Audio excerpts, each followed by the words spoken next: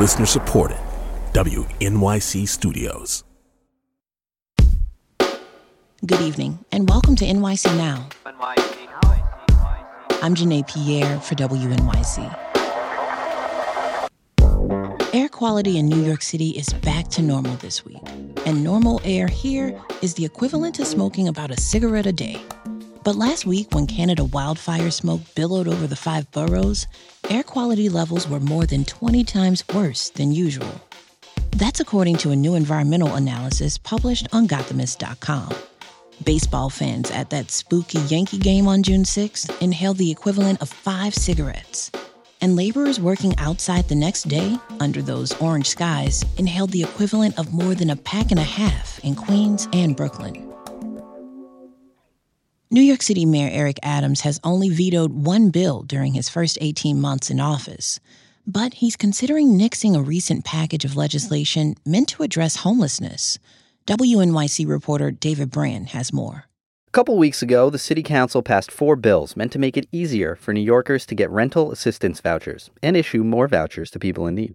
One of the bills would eliminate a rule that makes people wait 90 days in a shelter before they can get rent help.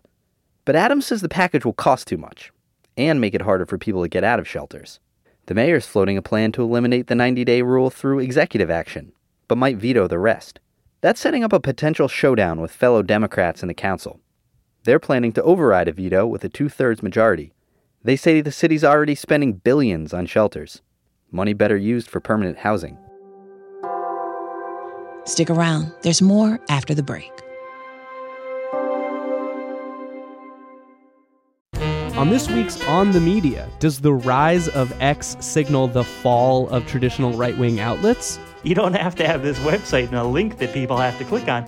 You can just say stuff and you can get attention. You don't need to be Breitbart to do that anymore. Also, what does decolonization really mean? On this week's On the Media from WNYC. Find On the Media wherever you get your podcasts.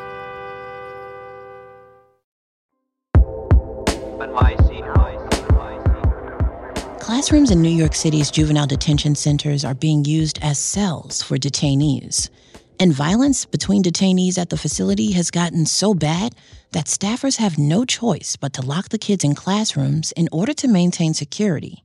It's a regular occurrence, one that employees at the facilities say contributes to educational failures in the city's juvenile detention centers.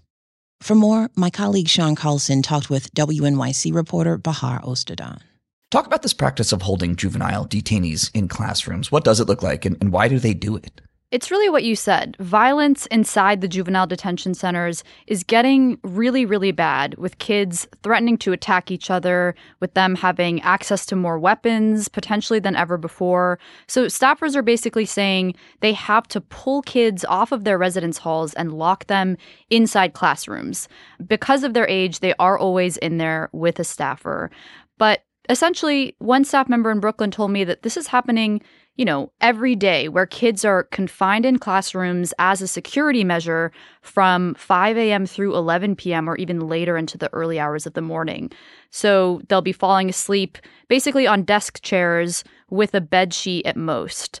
Basically, staffers will wait for the other kids on the hall to fall asleep and then shuffle, one of the detainees to a random other hall to prevent detainees from threatening to attack or kill one another. So you talked about this happening every day. We wanted to ask you about that. How frequently is this kind of thing happening? So it does seem like it's happening every day. Part of what's tough is that the staff inside these centers play this sort of dual role of mentor/counselor and also guard, essentially.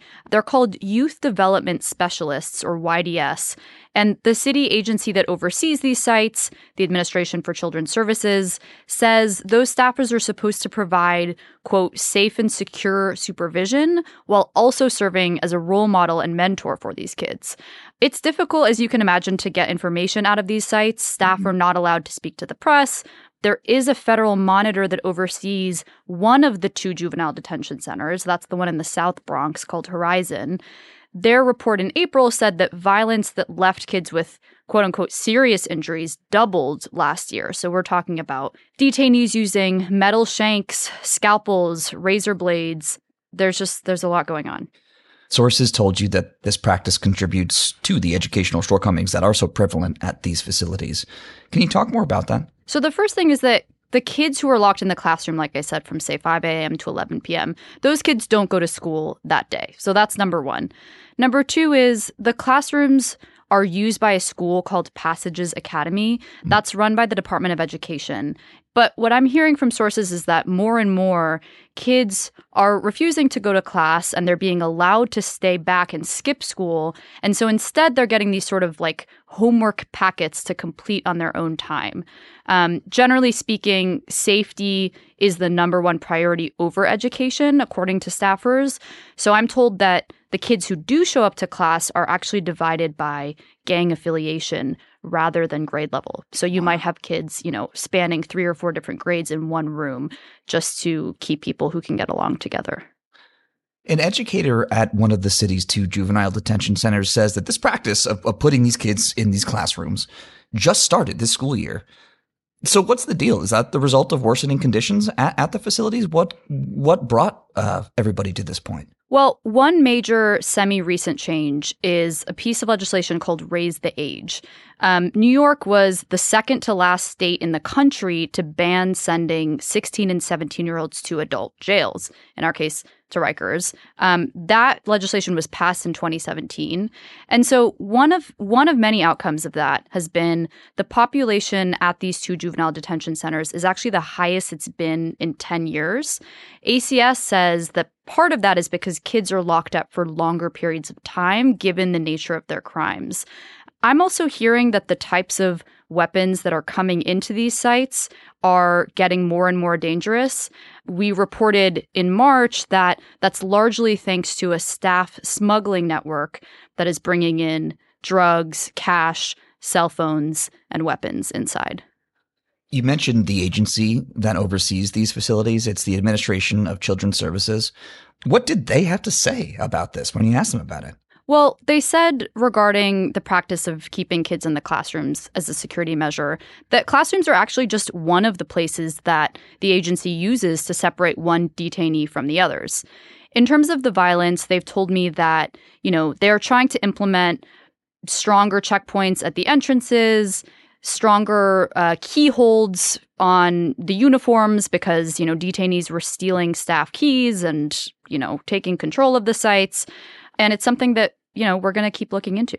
That's WNYC reporter Bahar Ostadan talking with my colleague, Sean Carlson.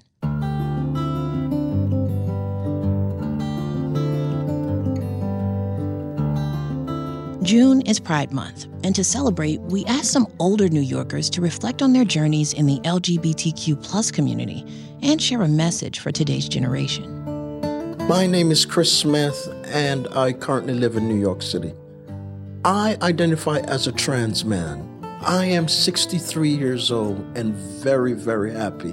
I am somewhat of what you would call a late bloomer because I didn't transition on till about 6.5 years ago. And I lived most of my adult life as a very miserable lesbian. Yeah, because during my time when I was in my 20s and 30s, going through transition just didn't seem feasible. There weren't any options for me. It just didn't seem possible. It was too expensive. It was always those things that people talked about, but not a lot of people I knew personally that actually went through the process. And then all of a sudden I see that, yeah, it's here, it's available, my insurance covers it, so let's go, let's do it. I always felt and knew that I was different.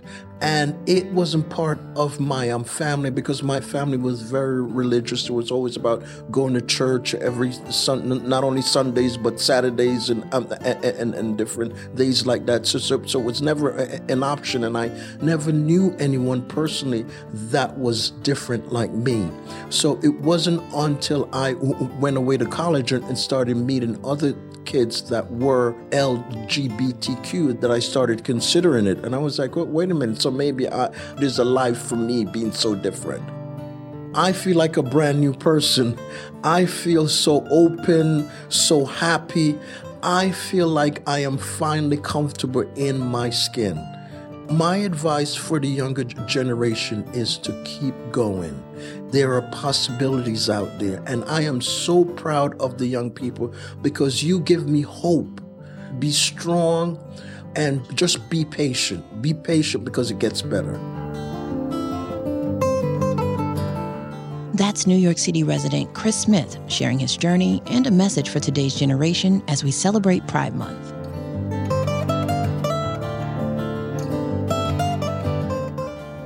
Thanks for listening to NYC Now from WNYC. Catch us every weekday, 3 times a day. We'll be back tomorrow.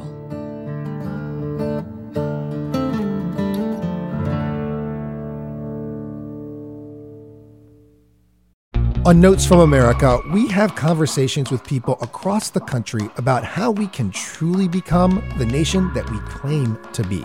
Each week, we talk about race, or politics, education, relationships, usually all of them, because everything's connected. And you, our listeners, are at the center of those conversations.